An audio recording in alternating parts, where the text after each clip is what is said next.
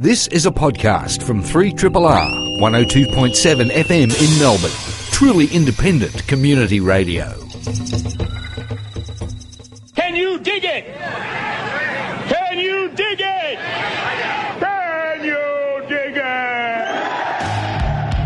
Oh, wow! Don't they know it's the end of the world? Do you want that more dramatic or like sort of understated or what? This is a land that prays for a hero. The humor of the entire situation suddenly gave way to a run for survival. You are listening to Greening the Apocalypse on Triple R 102.7 FM. I'll never get sick of that intro. Welcome to this week's edition of Greening the Apocalypse, 3RRR's weekly polycultural love-in and group hug session for the pioneers and perpetrators of a permaculture-powered future.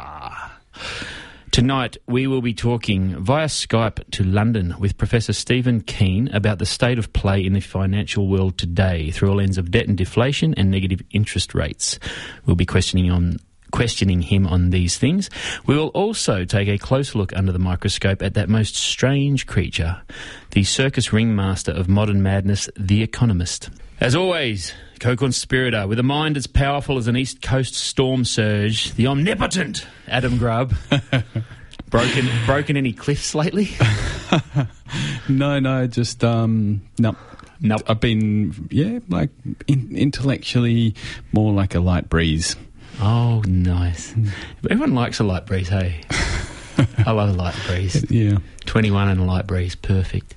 And joining us on the rotating chair from her coastal bunker beach house where the surf would surely be thumping along, the fantabulous Sarah Coles. Good day to you. How are you? I'm okay.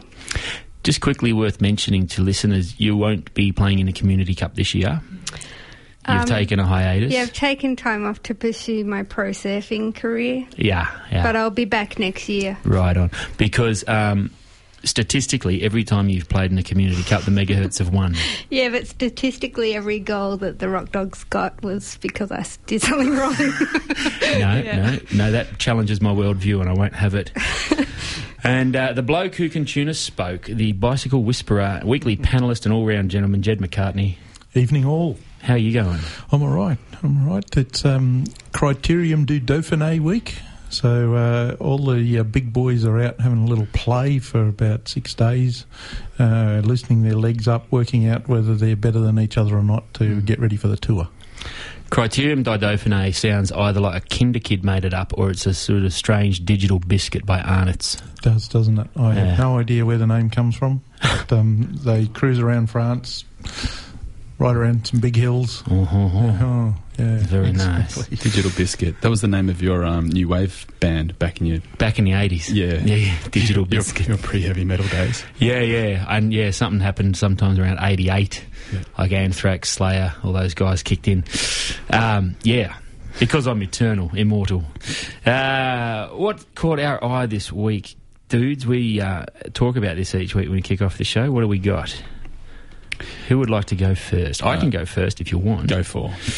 Have you recently read anything that completely challenged your beliefs? Either of you? Yes. The Bible? Yeah? Yeah. So you're more Christian or less Christian? I just think the loaves and fishes is a bit of bullshit, really. I like loaves and fishes. A fish sandwich. I don't mind Job. I find that believable. Yeah. What nice about one. you? Have you seen, a bit of an aside, but there is a particular vegan restaurant in Fitzroy that has an upside-down cross, and it says eat in the horizontal plane and vegan in the vertical with the A in the middle connected. Right.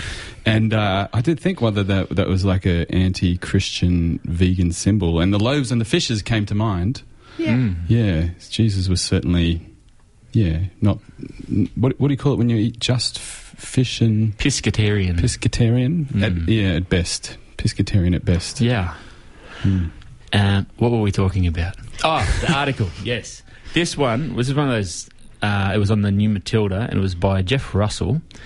And the article was called The Price of Green, MacArthur River Mine and Solar versus Nuclear. So it's a pretty lengthy article. But the main breakdown, he introduces this article by saying solar energy might be free, but harvesting it is very costly, both in dollar terms and on the environment. So we understand that, because you can't just grab the sun out of thin air and put it in your toaster and make your toast. Although you can probably make toast under the sun if you knew how to. Yeah, I digress. So he kicks the boots in a little bit at the beginning of the article. He mentions that the Australian Greens leader, Richard Di Natale, stood before the altar of his large bank of lead-acid batteries and announced with messianic fervour, "This is the future." This article goes on to take a very, very sharp and very detailed look at just what's involved in creating photovoltaic cells, wind turbine towers, and so on. And he makes no qualms about it. He says sunshine may be considered a renewable energy source, but the resources needed to harvest it are the same as for any other energy source. They involve land and mines and tailing dams and metals and smelting and concrete and trucks and bulldozers, the whole gamut. And also, this is the real kicker, but because sunshine and wind are both intermittent and unpredictable, it's best to squirrel away what you harvest, which means more mines, smelting, tailing dams, trucks, etc., to make the batteries.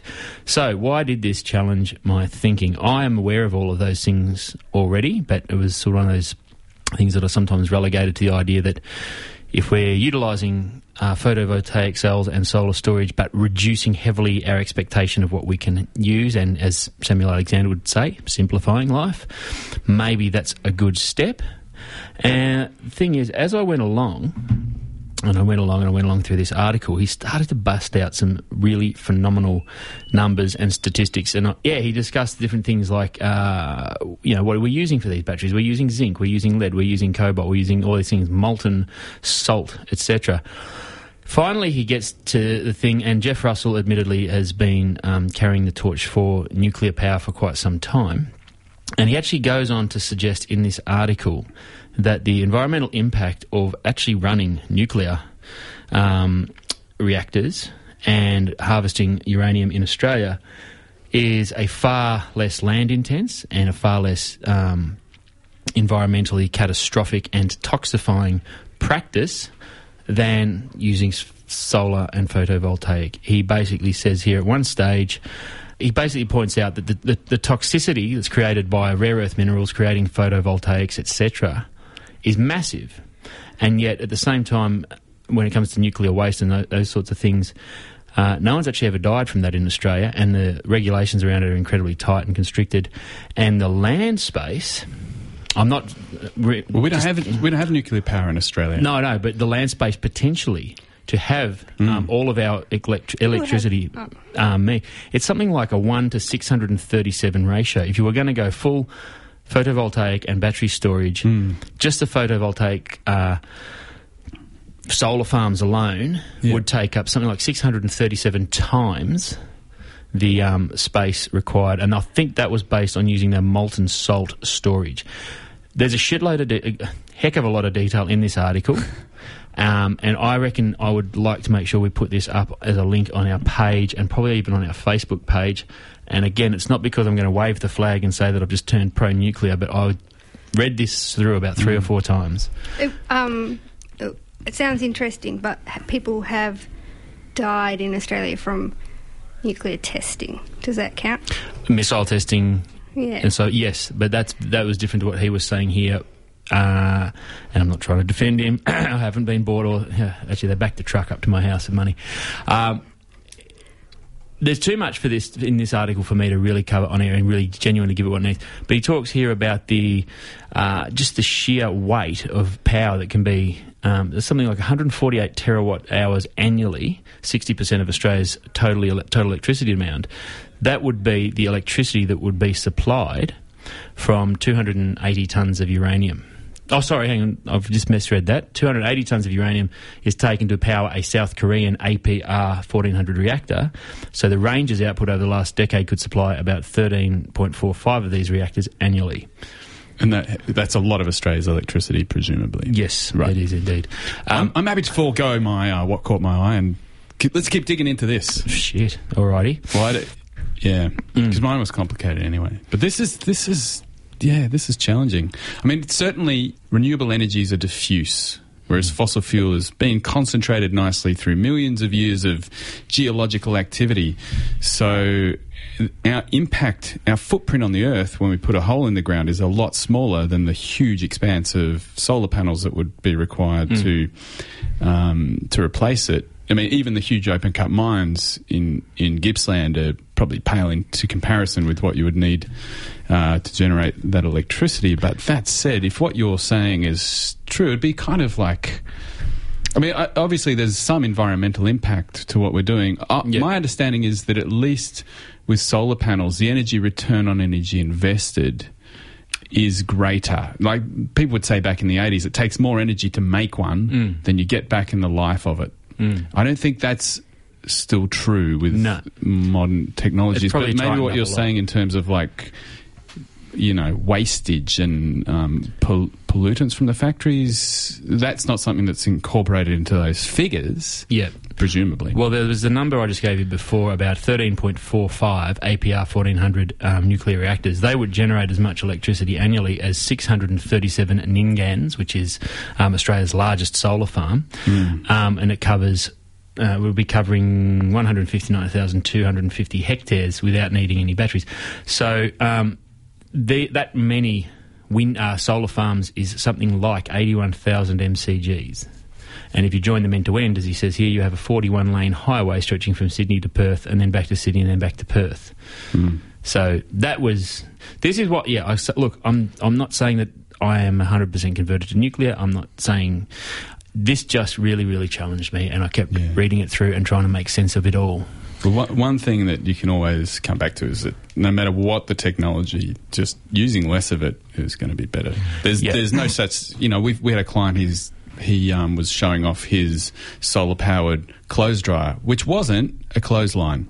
Exactly. It was, you know, the full setup with PVs on the roof, batteries, and plugging in his electric dryer too. That's an environmental disaster. A really good use of solar and wind, for example, is to design a home that can be heated in winter by the sun and cooled in summer by prevalent breezes or air movement and all sorts of things like that. So, and that doesn't require storage or diffusion. I think I've spoken enough. Would you like to? Yeah. I found there was an article in the Washington Post.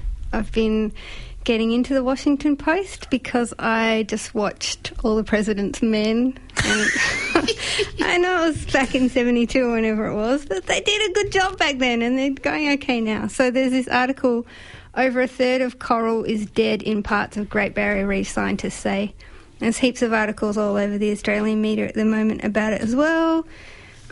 So basically they're saying that a third of the Great Barrier Reef is bleached. So I wasn't even really sure what that meant, because I did think that coral for a while was a plant, Adam. I thought that. I'm sorry. I only recently found out that it's an animal and that it has a symbiotic relationship with algae. With the plant, with algae. Yeah. So bleaching is when the water is too hot for too long, so the algae leaves the coral, and that is when the colour leaves the coral and it's left with the white skeleton. That's what the coral exudes, some kind of calcium carbonate thing, I think. And so they're saying the main cause of coral bleaching is global warming, which has caused rise in the temperature of the ocean.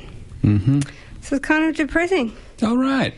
Yeah, it's really depressing. So they're saying there's other causes like pollution, overfishing, crown of thorns starfish, cyclones, but increased ocean temperatures are the main cause. Yeah.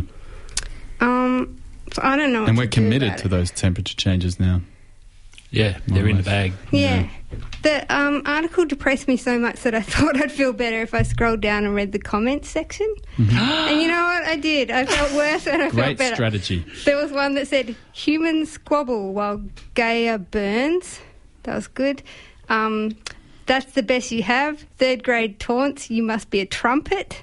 That was a weird insult that I liked. And my favourite one is, are you a coral? How would you know what's an alarming temperature rise to that life form? for a troll, like unscientific troll. You got to love it. You've got to love it.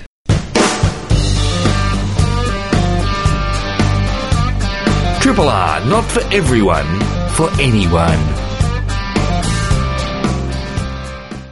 Triple R is where you're at.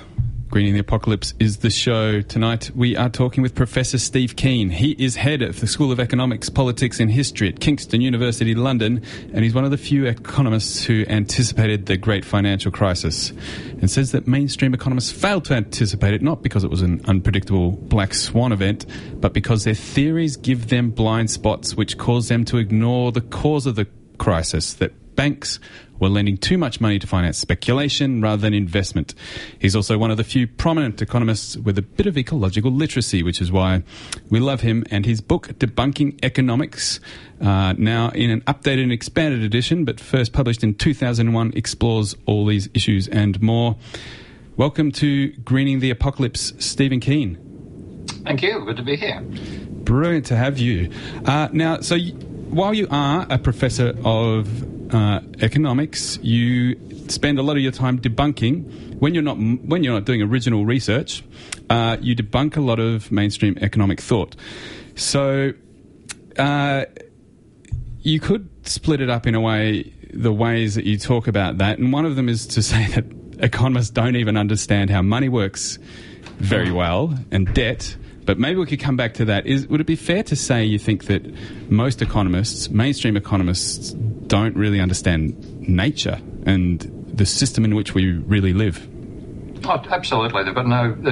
They've started with a set of concepts which were okay if you were doing them back in the late 19th century, where even though we had done a fair bit of pollution in localised areas like parts of England and parts of Europe, you didn't have to worry about a full feedback affecting your very capacity to produce output. We've now reached that stage, and in the meantime there's been no real increase in the sophistication of how they think about the relationship between the economy and the environment. And in fact, a typical sign of how little they know is that they think you can solve the environmental problem using market signals, which effectively regards the environment as part of the market economy, when clearly it's the other way around. So that the economy exists only within the environment. Yeah, and you have to be aware of the laws of thermodynamics and the necessity for energy to be able to produce output in the very first instance.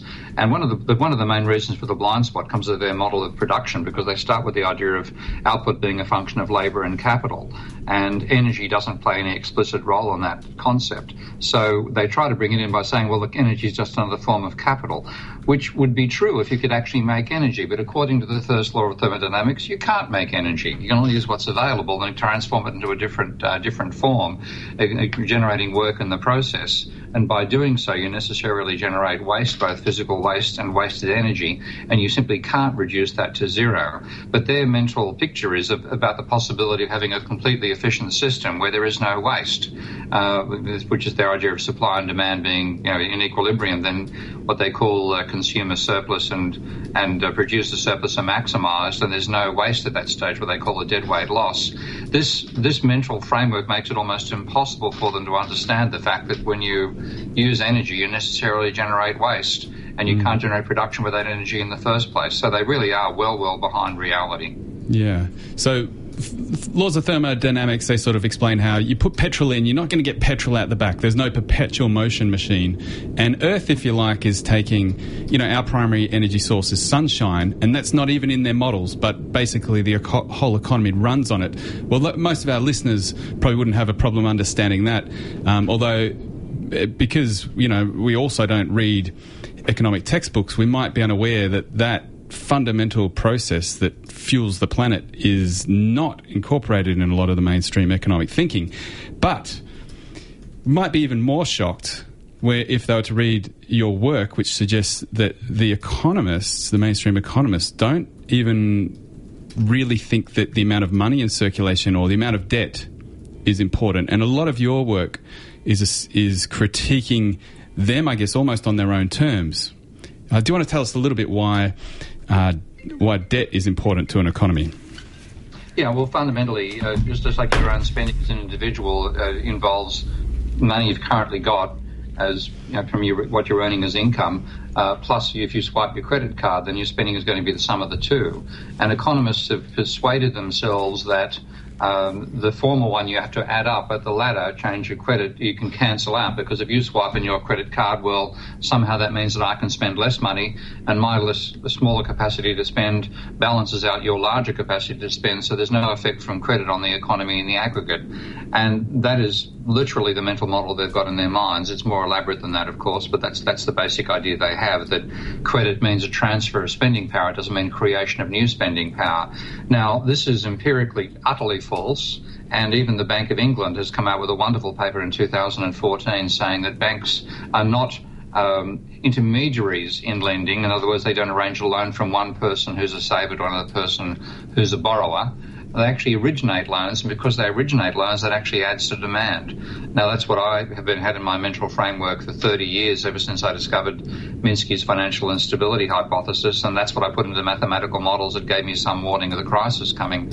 But because they leave it out of their thinking, they measure the level of debt, but they think it's economically irrelevant.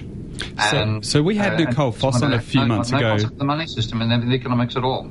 We had Nicole Foss on a few months back, Steve, and she was saying that when banks create, or when they give us a loan, they create the money out of thin air. And I was kind of feeling like our listeners might think we've delved into some conspiratorial type thinking. But Professor Steve Keen, head of School of Economics at Kingston, is that correct? When we get a loan, the banks just make the money on the spot?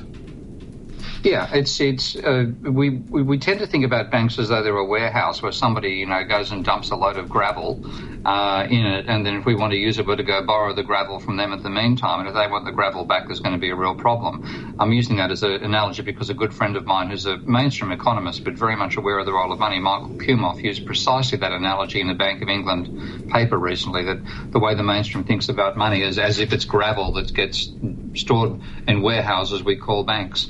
What actually happens is if you go to a bank with a proposal for borrowing money, they'll ask, what's your collateral? Maybe. What can you back up the request for a loan for? But they'll then say, okay, that sounds like a good idea. Here's $1 million. And by the way, you owe us $1 million. So they write $1 million as an asset for them on the loan side, which is an asset for them. They put $1 million in your bank account, which is a liability for them. And by doing it, they both boosted their assets and boosted their liabilities. And fundamentally, money is the sum of bank liabilities plus cash we have in our pockets. So they've created money. And it isn't a case of them needing to get it from somewhere else. It literally is simply bookkeeping it, and it makes it possible. Mm-hmm. So their model of reality doesn't include this, which seems pretty fundamental. And it doesn't include a lot of environmental processes. And possibly as a consequence of these things, they didn't see the global financial crisis coming. But you did. Do you want to fill us in with just where you think things are standing at the moment? In terms of the global economy? Yeah.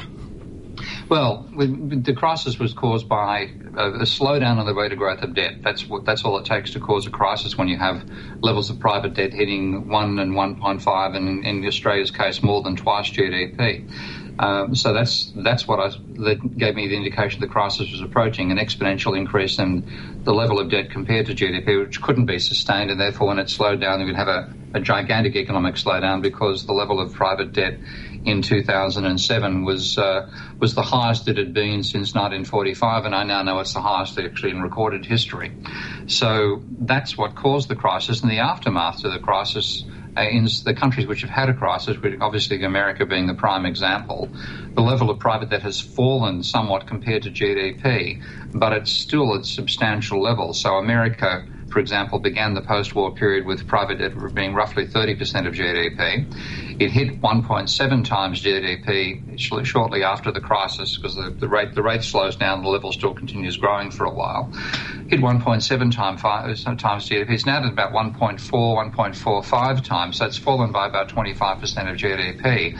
But it's still, when you look at the data and compare it and normalise the poorer quality data we had back at the time of the Great Depression to the better quality data that the Federal Reserve records now, the level of debt now still exceeds the peak level that occurred back in the Great Depression. So what that means is there's going to be very little credit growth in that economy. Any increase in demand from credit is going to run out very rapidly. So they're going to get a range of little booms and little slumps again, which is precisely where Japan has been for the last 25 years. And on that front, I wasn't at all amazed to see the slowdown occur in Americans' employment data just in the last set of figures, because the rate of growth of credit is already starting to slow down, and we'll never see credit growth after the crisis like we saw before. So that's the countries that have had a crisis. Countries like Australia that haven't had one have managed to avoid a crisis by continuing to borrow. So Australia's private debt level, and this is using Bank of International Settlements figures, which make them comparable across countries, Australia's debt level back when the crisis hit was about 1.7 times GDP. It's now 2.1 times GDP. And credit is actually contributing about demand equivalent to 15% of GDP every year in Australia right now.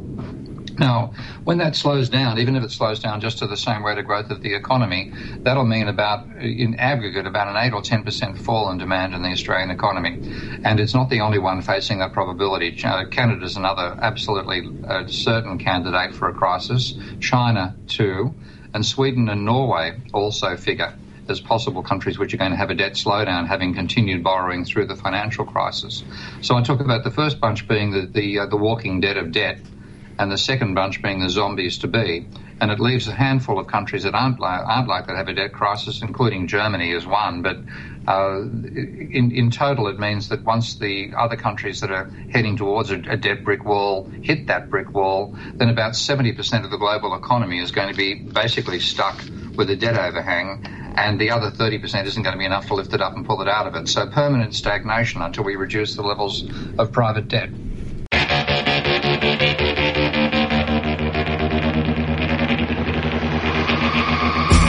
You are listening to Greening the Apocalypse on 3RRR.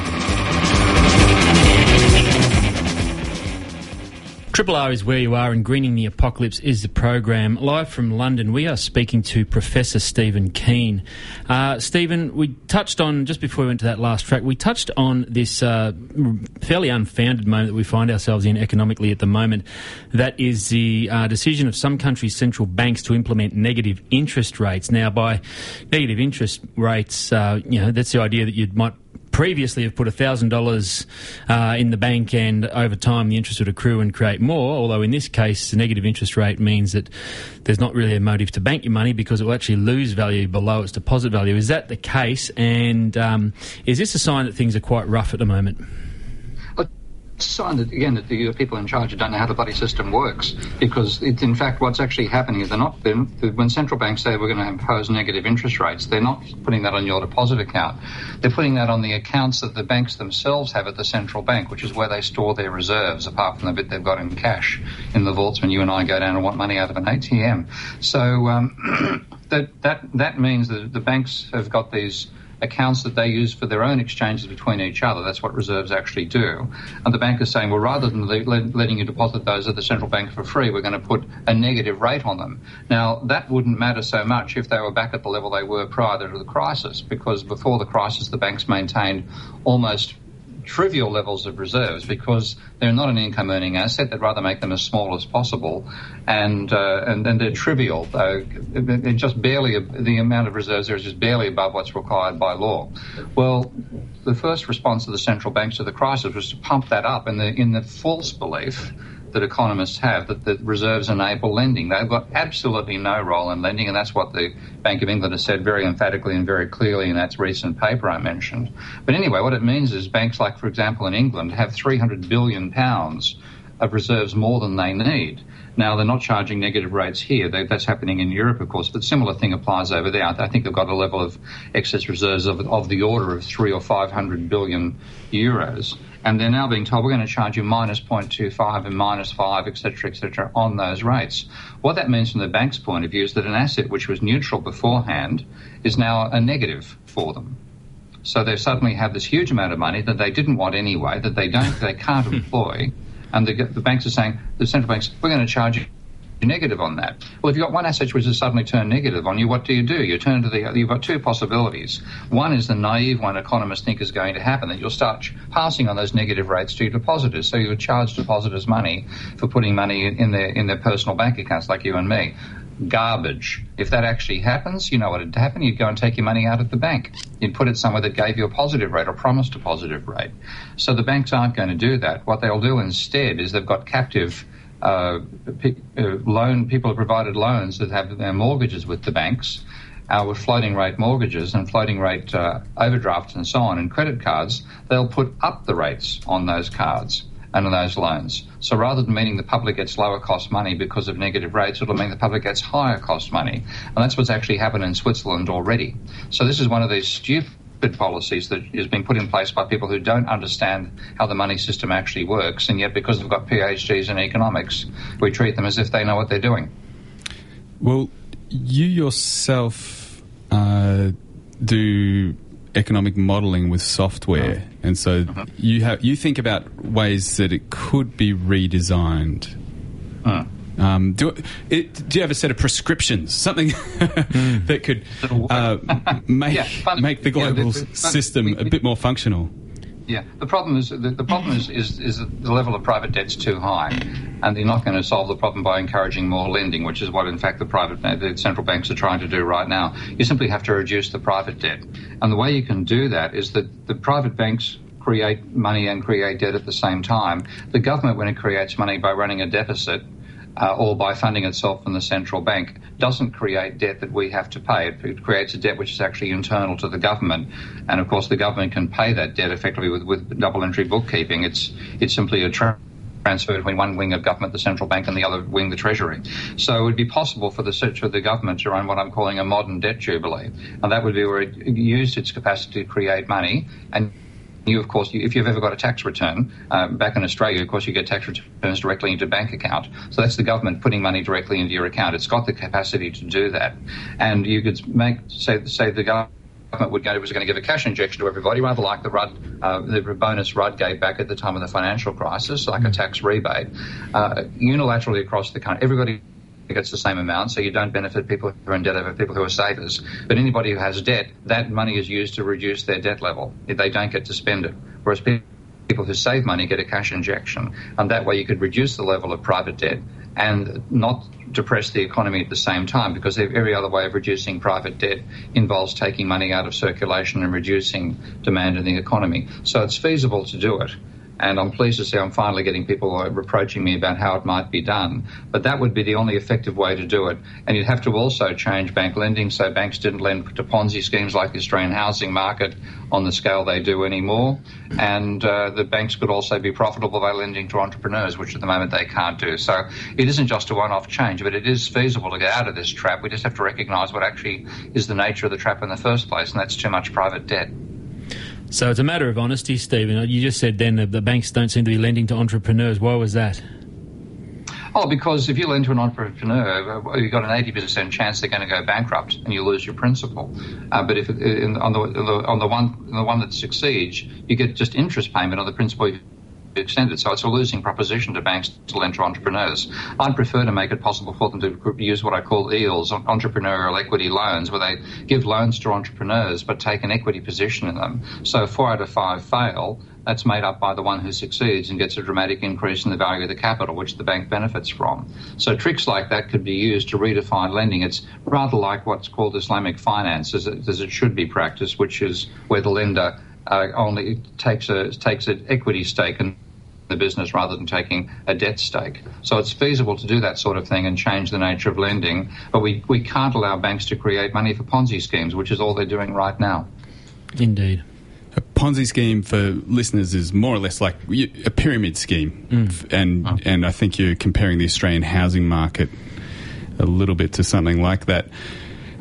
Do you have models? You mentioned earlier that mainstream economists don't consider the environment. They don't understand thermodynamics, so like just basically fundamentals about physics.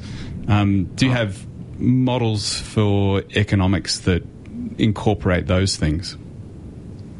working on them. In fact, I've just actually worked out how to lock energy into a production function in an intrinsic way, so you can't get rid of it. So at the moment, the attempts people have made to model energy, just treat energy as a third factor of production, which of course means that if you set that factor to zero, then you've incorporated energy and ignored it at the same time. So I've worked out a way to bring a model of production that necessarily includes energy. You can't get rid of it, and you also generate part of what you generate is the waste output.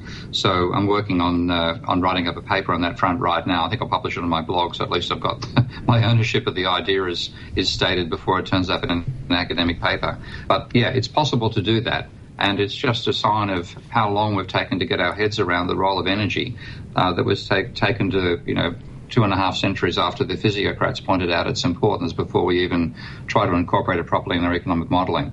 I'm not the only person doing this sort of work, by the way. There's a whole bunch of people who are trying to build an energy-aware economics, but it looks like I've got the run on people on actually how to bring it into what we call a parametric economic model.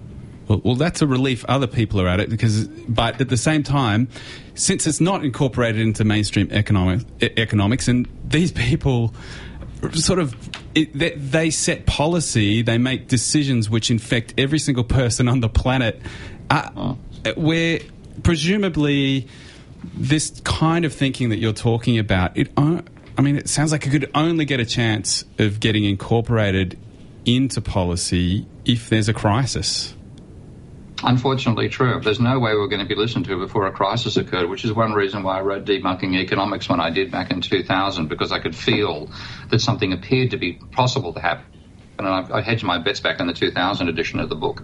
But that's why I came out with it, knowing it would be read more if there was a crisis. Of course, we had the 2000 NASDAQ crash, and that gave me a certain amount of attention because of the arguments. But I knew that you'd take a full-flown depression-style crisis before you got listened to. And even though we've had one, the evidence is that the mainstream still won't let their beliefs go unless it persists indefinitely. Now, that's what's actually happening. The crisis is going to be 10 years old as of August of next year. And they're still in a slump. They still can't understand why they're coming with this ridiculous concept, what they call secular stagnation, to explain it. It's actually credit stagnation. Of course, they didn't see credit having a role in the growth period. They can't see where credit has a role in the crisis afterwards either. So they're completely blind to all this stuff. But at least now other people are being aware that that's the case. So treasuries, central banks, government agencies, in fact, are stating, well, it looks like we have been failed by the economics profession, so maybe we need to think more broadly. So there is hope, but it's taken a decade of failure before we've actually seen those glimmerings of people being willing to say, well, the economists call themselves experts on the economy, but it appears they're experts on a model of the economy that leaves out the essential aspects of the environment and money. Not a good start. Let's other people come in there and see if they can do better. Well, it has been an absolute pleasure and a whirlwind to talk to you, Steve Keen. Before we send you off, though, most of the time on this show we actually talk about positive kind of solutions, and a lot of it is to do with just getting back to production and relocalization and taking care of each other in our local communities and growing as much food as possible and mending things. For everyone that's just been listening and feels completely overwhelmed, like, what do we do? Do you think we're on the right track there? Yeah, you are. I mean, I think we're in an overshoot. We've gone past the ecological carrying capacity of the planet. We're bound to face a shock, and the Great Barrier Reef may be the first sign of that.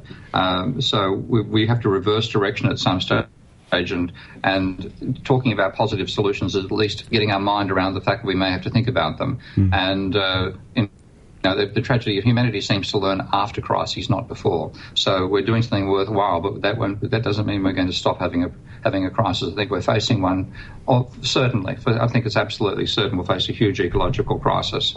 And that may be the only thing that helps us get out of this financial crisis, because when you have an existential threat, you stop worrying about what it might look like in terms of the debts that the government accumulates over time. Well, Steve, if people want to find out more about your work, what are the websites? The best one's debtdeflation.com/blogs. I don't maintain it properly, I never have time, but that's where most of my stuff goes up. And you'll find me on YouTube as well, with Prof. Steve Keen as my YouTube channel. And, of course, Kingston University being the centre where we're trying to develop a new ecologically aware and money-aware approach to economic theory. All right, well, we'll also... Is that ideaeconomics.org? Yeah, and Idea Economics as well. Yeah, that's the other sort of public group that I go No through. worries. We'll create links to those. Now, we have to say goodbye to you, Professor Steve Keen. Thank you so much for your time. You're welcome. Bye-bye. You are listening to a podcast from Community Radio 3RRR FM in Melbourne, Australia. And Triple R is where you are. I just quickly wanted to touch on something before we go to the wrap-up. At the top of the program, I mentioned an article that had challenged me quite a bit, in which the case for nuclear energy was made quite compelling in an article on New Matilda by Jeff Russell. We'll put a link to that up on our show page and probably even on our Facebook page as well. SBS are currently running a documentary series called Waking the Dragon, which is about the history of uranium, and it has mentioned in it the utter devastation of Chernobyl, of 3 Mile Island, and more recently in our time, Fukushima. As I said, I've not gone pro-nuclear. I'm simply continuing, as I do, to ask questions, and I'm trying to find answers. If I have a role in hosting this show with Adam, Sarah and Kate, and if that role can be summed up, then I think that is that we need to encourage questions and we need to encourage thought. And those questions and that thinking doesn't necessarily take you to an answer. It will definitely take you on a journey of some sort. At the same time, I am willing to sit here, as I'm sure my co-hosts are each week, and admit to our own doubts and our own fragility and our ongoing curiosity. And so hopefully that is something that we are delivering to you, dear listeners. Thanks to Stephen Keen for Skyping up with us tonight. Thank you, Jed, for hitting the buttons in the correct sequence. Happy birthday for tomorrow. You're a trooper. And great for coming in, Colsey. Thank you. Thank you again for the opportunity. Love you. Adam, what's coming up next week? Well, actually, it's a good follow-up to tonight because we're going to be talking to Theo Kitchener, who is influenced by this kind of thinking, but is doing a whole lot of positive stuff on the ground. So we're talking about non-monetary economies and community economies and all sorts of positive stuff. Awesome, awesome, awesome. We will see you next Tuesday, and until then, have all the fun. This has been a podcast from 3RRR 102.7 FM in Melbourne. Truly independent community radio. Want to hear more? Check out our website at rrr.org.au.